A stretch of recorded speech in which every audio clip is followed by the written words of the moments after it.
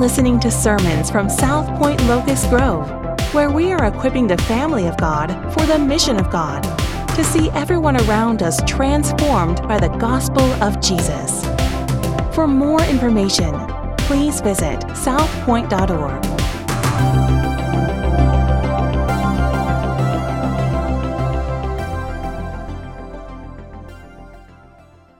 Well, as Chris just prayed for the Lewis family missionaries that we support in Knoxville, Tennessee, I also want to direct you to the Sawyers, who we support in Kenya. The Baileys are about to head out in just a few short weeks and serve alongside the Sawyers. And as they have done many years, they're going to host a field day while they're there, and we give you the opportunity each time to invest in some T-shirts for the children. So if you would like to do that, you can go to southpoint.org/give, choose the correct drop-down screen. I think the tab says Kenya T-shirts 2022, or if you're writing a check, you can drop that in the box at the top or the bottom of the stairs and just write Kenya T-shirts 2022. And I know that would be much appreciated to the Baileys, to the Sawyers, and to the kingdom of God at large. Just as Mark preached last week, we never know what God or how God is going to use the resources that we've been entrusted with in eternity. And so if you're able, if you have some sort of means, I would implore you to be able to do that or to do that. So this morning, we're going to be in Luke chapter 16, beginning in verse 19. And if you're able, I would love if you would stand with me as we honor God's word. Luke chapter 16, beginning in verse 19. The text says this: "There was a rich man who was clothed in purple and fine linen, and who feasted sumptuously every day. And at his gate was laid a poor man named Lazarus, covered with sores, who desired to be fed with what fell from the rich man's table. Moreover, even the dogs came and licked his sores. The poor man died and was carried by the angels to Abraham's side. The rich man also died and was buried. And in Hades, being in torment, he lifted up his eyes and saw Abraham far off and Lazarus at his side. And he called out, 'Father Abraham, have mercy on me and send Lazarus to dip the end of his finger in water and cool my tongue, for I am in anguish in this flame.' But Abraham said, 'Child, remember that in your lifetime you received your good things, and Lazarus in like manner bad things. But now he's comforted here, and you are in anguish. And besides all this, between us and you a great chasm has been fixed, in order that those who would pass from here to you may not be able, and none may cross from there to us.' And he said, 'Then I beg you, Father, to send him to my father's house, for I have 5 brothers, so that he may warn them, lest they also come into this place of torment.' But Abraham said, 'They have Moses and the prophets. Let them hear them.' And he said, 'No, Father Abraham, but if someone goes to them from the dead, they will repent.' He said to him, 'If they do not hear Moses and the prophets, neither will they be convinced if someone should rise from the dead.'" This is the word of the Lord. You may be seated. I've had the privilege several times of being a guest Bible teacher at Eagles Landing Christian Academy, where my daughter is in kindergarten at the moment. And one of our partners in McDonough, she's a Bible teacher there in 10th and 11th grade. And so she occasionally has invited me to come and do some questions with a pastor at times. And every single time out of all of her classes, there's always this question in some shape or form that says this: "Can I go to heaven if I murder someone and then confess my sins right before I die?" Now, first, I'm always like, is someone thinking about that? Like, is that me? Like, is that their teacher? But second of all, it goes, they're always thinking like, can I go to heaven if I live a life that is completely focused on myself, and at the very end, on my deathbed, and I repent of my sins, am I still going to heaven? That's the basic question. Many of you have asked that same question. Many of you may be in here today thinking, yeah, I actually don't know. know. What is the answer, Chris? Well, you're in luck because today is also Q&A with the pastor. And I'm going to give you the answer just like I give those students. And I take them to Matthew chapter 20 where Jesus gives the parable of the workers in the vineyard. And essentially his answer is yes. Yes. If you repent of your sins on your deathbed, no matter the life that you have lived, if you have faith in Christ Jesus, you will absolutely spend eternity in heaven with the Father, Son, and the Holy Spirit. The answer is yes. And I also round out my answer in a particular way. Don't presume, though, that you'll know when death is coming for you. So Jesus in Matthew 20 says the answer is yes, but he also wants us to know that we don't know when death is coming for us. As we walk through the second half of Luke 16 this morning, I want you to see that this text applies to you. Because there is an enemy, I am well aware. 1 Peter 5:8 says that he is prowling around like a roaring lion seeking someone to devour. There is an enemy this morning that as we submit ourselves before God's word, under God's word, that he desires to convince you of all the ways that this text doesn't apply to you. Or to convince you that you have already done enough heart evaluation in the areas of finance and eternity. Like I already heard Pastor Mark last week talk about money. I really don't need it again. There's an enemy that would want to convince you that you do not have to submit to this particular text. I want us all to see this morning that submission to God's word in this life has eternal weight. Submission to God's word in this life has eternal weight.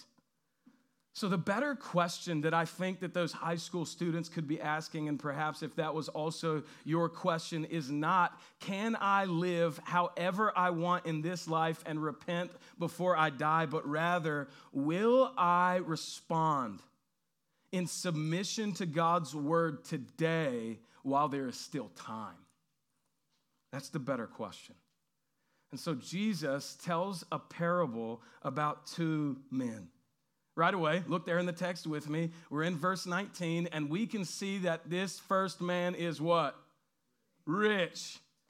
Before we go further, though, there's some things that we already know from previous in chapter 16. If you were with us last week, this rich man is one of these people that do not care in the least about making friends for eternity by means of his money. Verse 9. In fact, this man has completely given himself over to the master that is money. Because Jesus said, remember, you can't serve both God and money. Verse 13. The life that this man has chosen while exalted among men, verse 15, is abominable before God. But this guy doesn't care about those things. This guy doesn't care about what Jesus has said. Why? Because for the rich man, his life seems to work for him. It just works for him. Who knew that Jesus was already building a sketch of this man before we got to verse 19? So there, looking in the text with me, what else do we see about this rich man? Take a look at what he was clothed in. What kind of fabric? Purple, fine linen. Now, you only get purple in this day and time if you are royalty.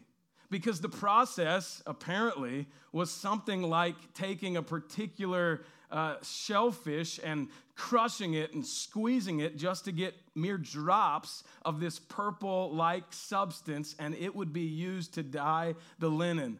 Not everybody's going to take time to do that. Not everybody had time to do that, and certainly not everyone had the ability to pay for such a cloth. And for the linen, during that time, linen was more expensive than gold.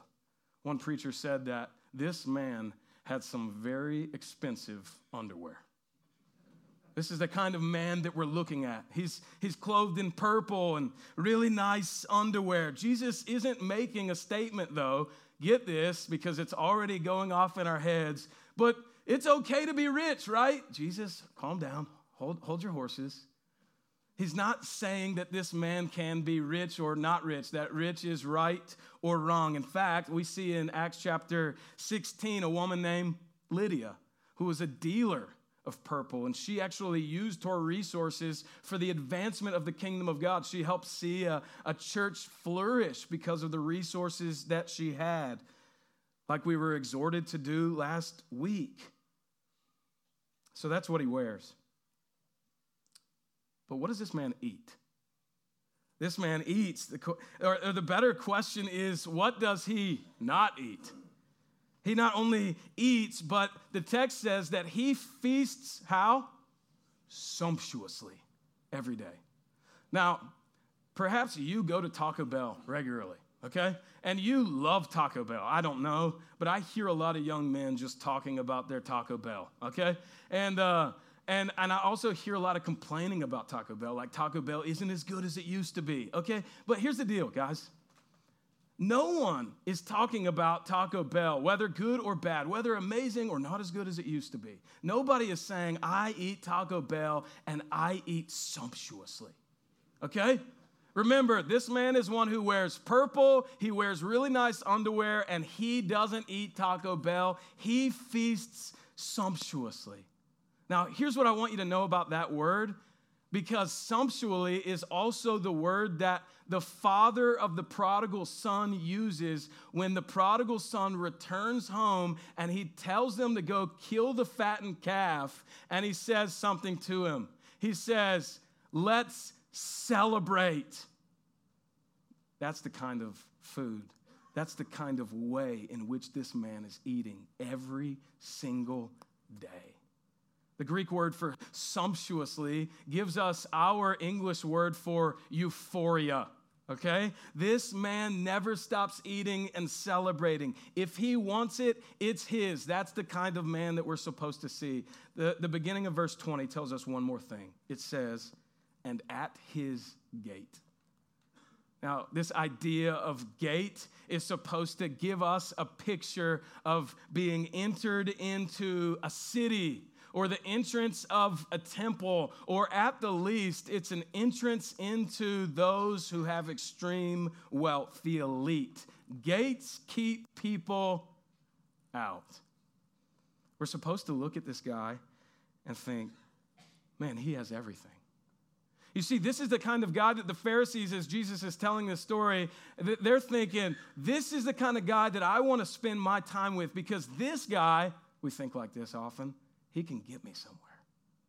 He has connections. He has resources. He can take us to the places in life that we want to be.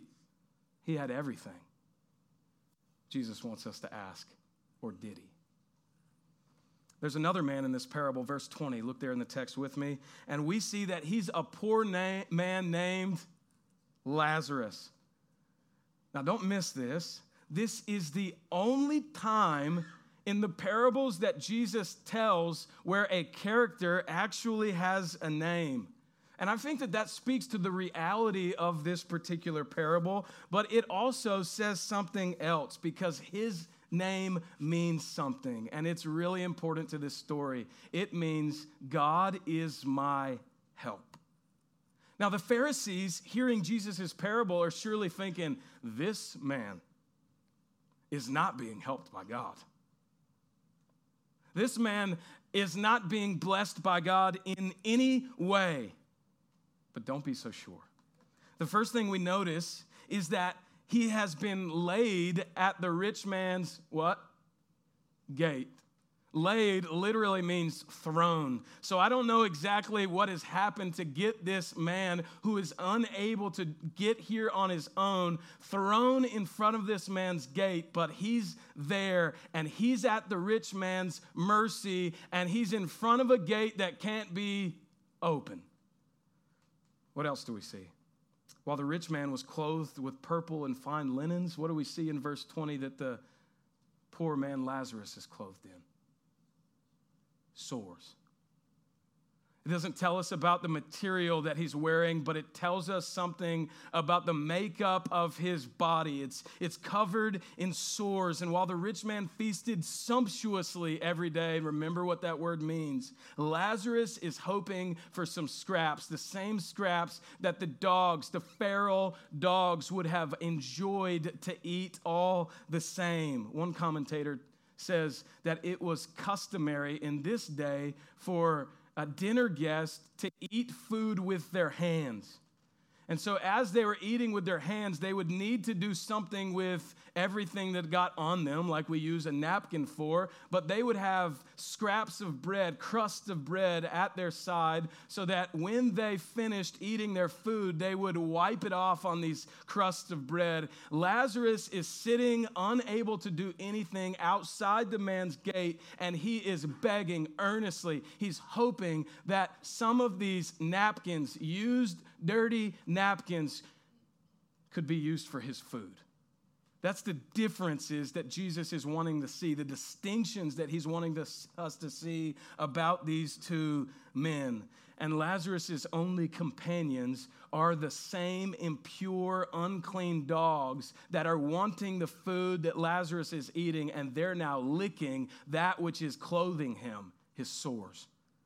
What are we supposed to be thinking at this point in the story? Like, okay, Chris, you've described it enough. Jesus wants us to get the image. For one, Jesus is making an obvious distinction between the rich man and Lazarus. In fact, while Lazarus has a name, we don't get one for the rich man, do we? Why? Because he only cares about the externals. He only cares about the way people see him, the clothes that he wears, the things that he eats, the parties that he has. He's only concerned with those things. Second, we're supposed to be in disbelief regarding the rich man. Like, there is no way that this man could act and live in such a way. Not because he's rich, but because he continues to use his wealth only on himself.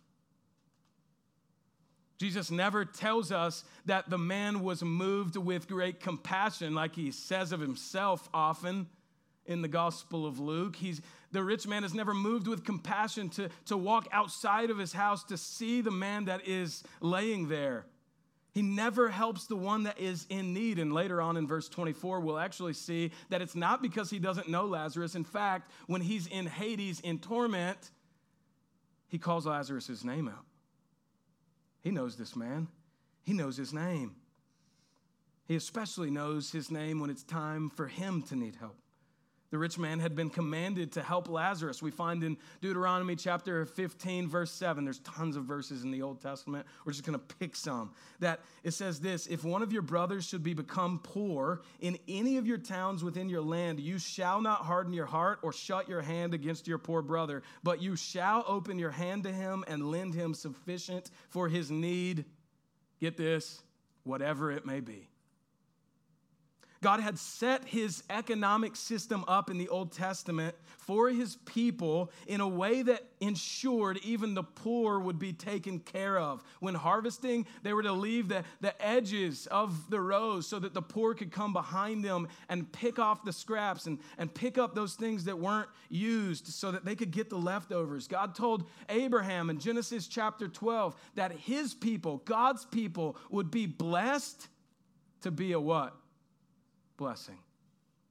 That's how God set his economy up, so that his people would be a blessing to everyone, no matter their case. The rich man was commanded by God to care for Lazarus. Jesus is saying to the Pharisees, who we saw back in Luke 16:14, were lovers of money. If you love God, essentially, you will care for those in need. The Pharisees, though, they wanted everyone around them to think that they were carrying out and obeying the commands of God. In fact, the rest of the culture would look and see that man with purple and fine underwear eating and celebrating all the time. They would look and say, that man is surely blessed by God. But the Pharisees, in their hearts, were actually always trying to do whatever they possibly could to see that they would get around every single thing that God actually commanded in his word. You can imagine the ways that the rich man excused himself from serving Lazarus. I may or may not have thought these same exact things before. Because after all, the rich man had worked really hard for his money, hasn't he? He certainly wouldn't want to enable the man by giving him of his own resources. Or if he helps him, perhaps he would go and tell his other buddies that were also in need, hey, that rich man, he helped me. And we don't want that, do we? We don't want his friends coming near us. And if he gives something to Lazarus, we'll know he'll certainly be back. Or, the dogs are always licking them, and dogs are impure and they're unclean. And so if I touch Lazarus, then that makes me unclean. Or Lazarus is poor because God has cursed him.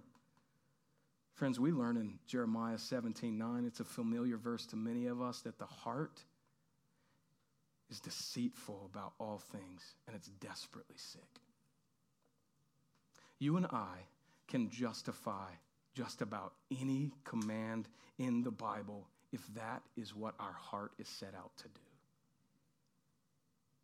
The Pharisees, you see, were lovers of money.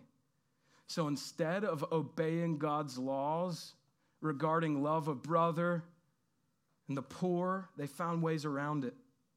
One preacher said it this way: we will do whatever we possibly can to protect our idols. Listen,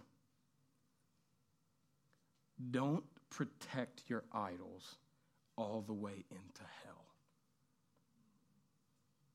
It's the point that Jesus is trying to get us to see. Now, don't miss this. These two men, the rich man and Lazarus, they live drastically different lives. And then the text tells us that they both die. It is appointed for every man once to die, and then for judgment. And we see that they have drastically different eternities, because in verse 22, Lazarus has died, and the same angels that rejoiced in heaven when a sinner repents in Luke chapter 15, just a chapter before, in verse 10, those same angels that were rejoicing when a sinner repented are now those same angels that are carrying Lazarus to Abraham's side, the place where saints would go before Jesus Christ died on the cross. Lazarus, who had been carried to the rich man's house, or thrown rather, at the rich man's gate to beg, is now being carried by the heavenly host into heaven to spend all eternity with the Father who has helped him. Once alone, he's now in the company of a heavenly host. The rich man also died and was buried, but verse 23 says that he's somewhere else in Hades, in torment. Matthew 16, verse 26 makes all the more sense here. For what will it profit a man if he gains the whole world and forfeits his soul? The rich man, who needed no help in the previous life, is now completely dependent upon someone else. He finally has the energy, after all of these years, to look up and to see someone in need. But he's the one now that's in need. And he sees that Abraham is far off, and next to Abraham is the poor man Lazarus. It's not that the rich man is being thrown into hell for its wealth. It's that, as 1 John 3, verse 17 says, but if anyone has the world's goods and sees his brother in need, yet closes his heart against him, how does God's love abide in him? Brothers and sisters, there is an individual that has been sitting out for who knows how long. He's been sitting out at the rich man's gate, and it doesn't matter what is keeping him there. It doesn't matter what got him to the point of that kind of need. He is an image bearer of Creator God, and that is what all of God's people are supposed to be alert to. Image bearer. There's an image bearer right there who's in need of my compassion. There is an image bearer who is in need of the resources that God has entrusted to me. Wait, that man who has been thrown in front of my gate, he was actually literally, physically knit together in his mother's womb by my God. He's fearfully and wonderfully made. My God knows the hairs on his head. How can I not stoop in this moment to care for this man? He knows his name. The rich man knew Lazarus, but he didn't budge. If your natural bent in this life is to not be curious about the individuals in need, I think it's safe to say, as Jesus is speaking in this parable, that you should be curious as to the state of your heart. That is what Jesus wants us to explore in this passage. You see, Jesus' commands weren't a joke. Jesus' commands aren't a joke to us, brothers and sisters. There will come a time when he says to some, the words of Matthew 25, beginning in verse 41, as he did the rich man, "Depart from me, you cursed, into the eternal fire prepared for the devil and his angels. For I was hungry, and you gave me no food. I was thirsty, and you gave me no drink. And these will go away into eternal punishment, but the righteous into eternal life." Now let's take a break just for a moment from the story. Because everyone wants to look at this particular passage and parable and dissect it into a million pieces and come up with a theology or doctrine of hell. It's like, I've read the parable and I know exactly what God in his infinite wisdom is communicating to me about the doctrine of hell now. But remember, this is a parable. And if you know anything about the study of God's word, one of the things that we are often taught is that parables typically have one point. Some of you know. And maybe they have 2 points. Okay? So in thinking about this, we don't need to dissect every single point to make sure that every little piece of the parable has a particular meaning. And yet, this is one of the most descriptive passages in all of the Bible about the afterlife, particularly hell.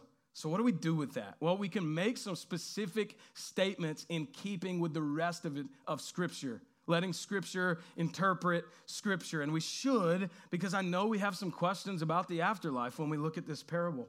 First, while we don't hear from Lazarus anymore in the parable, we see that he is awake. And so is the rich man. Both are conscious, one comforted and the other tormented. And this flies in the face of the doctrine that some of you may be familiar with called soul sleep. That as soon as we leave this earth, that we just go into some sort of sleep, a semi-state of consciousness until Jesus returns again. No, it seems, my brothers and sisters, that we are awake, fully conscious of the realities of the things that are happening with us and to us. Or especially, it flies in the face of annihilationism. That while heaven may be real, hell isn't. And while Christians, those who have trusted in Christ Jesus by faith, will go to heaven upon death, those that have never trusted in Christ will just cease to exist. Neither of those things seem anywhere incongruent with this text. Do you agree? While some are awake in heaven until the return of Christ, as 2 Corinthians 5:8 says, absent from the body is to be present with the Lord. Others are in a place of eternal torment, both awaiting the resurrection on the last day when our souls will be met with our physical bodies for all eternity. Some in heaven and some in hell. Hell is a real place. Jesus says in Mark chapter 9, verse 48, that it is a place where the fire is not quenched. It's not a joke. You often hear people saying, "Yep, I'm going to hell for this one." Or I figured that I'll just spend the rest of eternity partying in hell with the best of them. If we only understood just a bit of the devastating realities that is hell, we wouldn't even think such a thought. Hell is not a place where Satan and his demons run around rampantly with pitchforks. No, it is a place, the scripture tells us, that was prepared for the devils and his demons, his angels, and all those that would live in rebellion towards a holy God in this life. And it is a place not where Satan has full rule and reign, a place that God has prepared. It's not like earth, as someone would say, that they are living hell on earth. Perhaps I've even said that before. And it's certainly not like heaven. It's not like earth in the sense that rain falls here on both the just and the unjust. There's air and there's food in different quantities, even as we see in this text, but food nevertheless, air, food for the righteous and the wicked. It's a common grace that no matter who you are, no matter who your father is, you experience it in the here and now, but it won't be so in hell. Common grace is not a thing there. For eternal life, there will only be experiencing the wrath of God that was rightly stored up for all those who would never trust in Christ Jesus by faith in this life. And at that point, listen, I get it. Many of us are asking the question, if that is the case, Chris, why in the world would a good and loving God create such a place?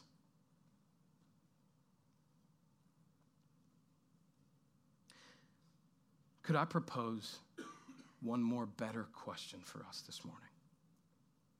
And it is this. How could a good, holy, loving, just God take any of us from this life as sinners and take us into the kingdom of his marvelous light where there is absolutely no sin and not compromise himself in any such way? I'll tell you. Because the reality is, not one of us are worthy. Not one of us are good enough to enter that heaven where God is reigning for all time, now and forevermore. So how does that work? It works because God, in his infinite mercy, sent his one and only Son, Christ Jesus, to die on the cross, taking the sin debt that was ours and exchanged it for his very own righteousness. He took that which he did not deserve, the wrath that was storing up for sinners like you and me, upon himself. And if we trust in Christ Jesus for the forgiveness of sins, he applies it to our account as though we had always been perfect and will ever be perfect. And he gives it to us and says, that's yours. You can have life with me now, abundantly, and life eternal forever. You know the problem, though? In this story, the Pharisees are standing in front of Jesus as he's explaining this parable, and they're looking at the one who would in days go to the very cross and sacrifice himself for sinners. And they're staring at that man, and they're thinking, I love my stuff more than I love this man. And in full disclosure, I and all the brothers and sisters in this room this morning had the exact same heart posture before Christ Jesus came and radically changed us. So let us not think that we are above that because of something that we have miraculously done on our own. It's all of grace if we find ourselves in Christ Jesus. The Pharisees were decidedly protecting their idols to their grave. So Jesus finishes his story by telling us two things that the rich man asked for. Are you ready for those two things? Are you ready? First, the rich man asked for mercy. In verse 24, the rich man calls out, Father Abraham, have mercy on me. Then I love this next part. And send Lazarus to dip the end of his finger in water and cool my tongue, for I'm in anguish in this flame. Now, do you see the irony here? The rich man still hasn't repented of everything that he did in his life, and he wants to send the man that was laying at his gate and he never helped, that is Lazarus, to come and help him in his time of need. When he sees Lazarus, shouldn't he fall on his knees and beg of him to have mercy on him? Shouldn't he fall before the living God and say, Father, I have sinned, like Isaiah does in chapter 6 when he has a vision in the throne room of God? But no, even while tormented by the flames, he asks to be catered to. Verse 25, Abraham says, Child, remember that you in your lifetime received your good things, and Lazarus in like manner bad things, but now he's comforted here, and you're in anguish. And besides all this, between us and you, a great chasm has been fixed in order that those who would pass from here to you may not be able, and none may cross from here to us. Abraham says the words essentially that none of us ever want to hear from God. It's too late. Isaiah 55:6 says, to seek the Lord while he still may be found. While mercy had run out for the rich man, God's mercy is still available today for you, friend. Today.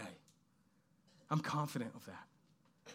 Still available today for you because you're still alive. Hear this as a merciful warning from the living God. Hear it and receive it while there is still time. Submission to God's word, you see, has eternal weight. Second, the rich man asks for a gospel witness. Verse 27, then I beg you, Father, to send him to my father's house, for I have 5 brothers, so that he may warn them, lest they also come into this place of torment. If the chasm prevents the rich man from receiving any sort of relief, he's realized that. Perhaps he's come to grips with it even that quickly. At least send a gospel witness, he says to his brothers. Help my family. Send the gospel message to them. And Abraham replies to him in verse 29, they have Moses and they have the prophets. Let them hear them. They have the scriptures just like you did, essentially, Abraham says. And they weren't obscure. It wasn't hard to get the gospel from those scriptures. Jesus, in fact, uses the same scriptures after he's resurrected from the dead to 2 people as he's walking. And the text tells us that he uses, beginning with Moses and all the prophets, interpreting them all the things concerning himself to 2 disciples. Philip uses the prophet Isaiah to explain Jesus to the Ethiopian eunuch. Abraham tells the rich man they have the necessary revelation. Let them listen to it. The rich man responds in verse 30. You don't understand my brothers. You don't get it. They kind of know the Bible. They kind of know it a lot. He doesn't exactly say that. You see that if you're looking at the scriptures. I'm inferring. This is his heart intention, it feels like. They know the scriptures, but I tell you what, because they're not going to listen to Moses and the prophets. I mean, they're just not. They're those kind of guys. But if someone would just, go to them from the dead, they would repent. I'm telling you, I know them. Abraham concludes with this in verse 31. If they don't hear Moses and the prophets, neither will they be convinced if someone should rise from the dead. The Bible from verse 1, chapter 1, in the beginning of Genesis, God has been revealing God's redemptive plan in Christ Jesus. Every bit of it points to him. If you miss it in the Old Testament, a man being raised from the dead will not help them. It won't help you. In fact, Jesus, if you remember, raises another man, his own friend named Lazarus from the dead, at another point in his gospel ministry. And as soon as Lazarus is raised from the dead, guess what the Pharisees said? They were trying to find ways to kill him. If you don't see it from Moses, if you don't see it from the prophets, a dead man coming back to life is not going to do it from you. Because it is he who will soon die, Jesus, at their hands and will be resurrected, and yet they can't see the one in front of them. And if they can't now, his resurrection surely won't convince them. It will only enrage them. The rich man's brothers have all they need if they only will submit to it. Family, I don't want to gloss over these words when we talk about eternal destinies. It's not lost on me that many of us have friends, family members, really close people, who, if we were honest with ourselves before the Lord this morning, we would say, I do not know if they trusted in Christ Jesus for the forgiveness of sins before they died.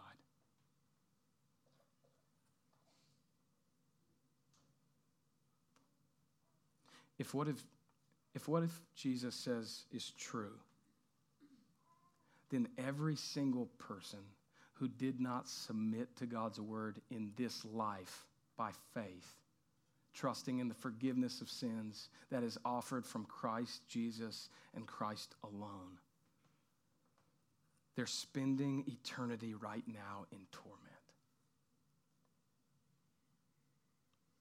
And your loved ones would want the same as the rich man wanted for his brothers. They would want you to be warned, to respond to the gospel today by faith if you have not already done so. As one commentator said, the gospel is only good news if you respond in time. And if you are already a believer in Christ Jesus today, we praise the Lord for his mercy displayed in your life. This merciful warning should compel you to go out and speak the good news, the message of reconciliation, the gospel to other people, warning them of the consequences of living in their sin and never repenting, and explaining to them that there is beauty and joy forevermore in Christ Jesus. And it should also cause you to evaluate your life, having been changed by Christ, now freed to serve others in a way that this rich man never was to Lazarus. I want to read to you the first 8 verses of Psalm 119. Hear this. You can flip there quickly if you'd like, or you can just listen. Blessed are those whose way is blameless, who walk in the law of the Lord. Blessed are those who keep his testimonies, who seek him with their whole heart, who also do no wrong but walk in his ways. You've commanded your precepts to be kept diligently. Oh, that my ways may be steadfast in keeping your statutes. Then I shall not be put to shame, having my eyes fixed on all your commandments. I will praise you with an upright heart when I learn your righteous rules. I will keep your statutes. Do not utterly forsake me. You see, the Pharisees standing before Jesus in this parable certainly knew the longest chapter in the Old Testament. They understood that they were to walk in the law of the Lord and keep his statutes. In fact, they set up their lives in ways to show everyone else that they were just, in fact, doing that. But ensuring that everyone else saw their external way of life, they missed the one thing that it was all pointing to. You see, even as we read such a beautiful text like Psalm 119, and we think about how beautiful it is to meditate all the day long on the law of God, oh, how it would be if we were to think about God's word and his commands in such a way. We must wonder who in the world is able to keep the testimonies of God perfect and do no wrong. Surely we can't think ourselves, right? That's what the Pharisees thought. We can do it. Only the God-man, Christ Jesus, can. And in submitting your life to him, friends, you are freed up to love his word and to live a life that is committed to his ways. You see, in this story, Jesus is the better rich man who left his throne in heaven to come and live in poverty, to take on the sins of the world, the sins that he knew nothing of, that he never committed himself, and died so that anyone who would turn of their sins could have life eternal. Submitting to God's word has eternal weight. There was a young man preaching a revival once. And at the end of his night of preaching, he called for a response. Maybe many of you have been in such a gathering. And the preacher says, here's what I want you to do. You've heard the gospel message. I want you to raise your hand if you believe in Jesus Christ for the forgiveness of sins and want to join him in heaven. A few people raised their hand. The young preacher man said, let's continue singing again. The song kept going. He finished that stanza and he said, we're going to try this one more time. If you believe in Christ Jesus for the forgiveness of sins and you want to join him in heaven throughout all eternity, raise your hands. Another portion of the room raised their hands, and he was happy as could be. But he wasn't going to stop until everyone in that whole room raised their hand and said, I want to follow Jesus with everything I have, and I want to join him right now in heaven. He kept going. And a long time passed, and this one man, thankfully there's no guy right here on the front row, this one guy on the front row never raised his hand. And so finally the preacher man realized, man, I'm just going to have to stop this. People need to go home. And so they concluded the service. Everyone left, and that young man was still sitting there, and the preacher approached him, and he said, brother, I just have to know, why in the world would you not want to go to heaven? You know what that man said? He said, oh, preacher, it's not that I don't want to go to heaven. Heaven sounds great. I hope to go there one day. I just don't want to go there now. Go ahead. Jesus is telling us in this passage, live your best life now. And without a doubt, it will be your best life. And it will end soon. That's the rich man's story. But there's a better way. The gospel is clear of that, isn't it?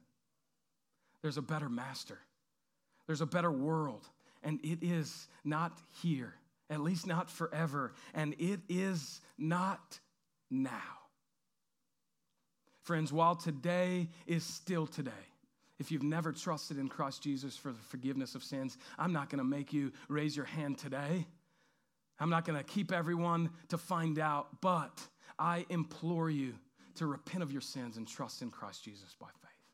You see, submission to God's word in this life has eternal weight. Let's pray. Father, we thank you that you have given us the opportunity by your grace this morning to gather together as your people, that we've heard your word. God, I pray that by your Spirit you would now, and that you have been working to apply it to the hearts of men and women, boys and girls in this very place. I pray that we would not come away this morning thinking that in order to find ourselves in the heavenly places, that we have to do certain things. But Father, that we would find ourselves in Christ, realizing that we are nothing before you, a holy God. And if we are to have life and have it eternally, then we are going to need to trust you for the forgiveness of sins that is offered in Christ and Christ alone. God, I pray that we as your people might be those who would understand the freedom that Christ Jesus has afforded us on the cross, and that we would be able to live life with the resources, the skills, the talents, and abilities that you've given us in freedom to see that other people would know about the good news of your gospel. that we would be able to live lives in freedom, lives that aren't like the rich man who never did anything because he thought it all worked for him. Father, I pray that we would be a people who would come to the end of ourselves this morning, a people who would say, this life is not working for me in the way that I've planned it. Father, I desire with my whole heart to submit to you and your ways, for I know that they are of eternal weight. Press that word into us this morning. Help us to submit to it with meekness and humility. Help us to love the brethren. Help us to see those in need in this life, knowing that we have been freed to serve in a way that would say, you're a fellow image bearer of the living God. I want to be curious about the state of your heart. I desire you to know the Lord just as I know him. God, help us now. We love you. It's in Christ Jesus' name that we pray. Amen.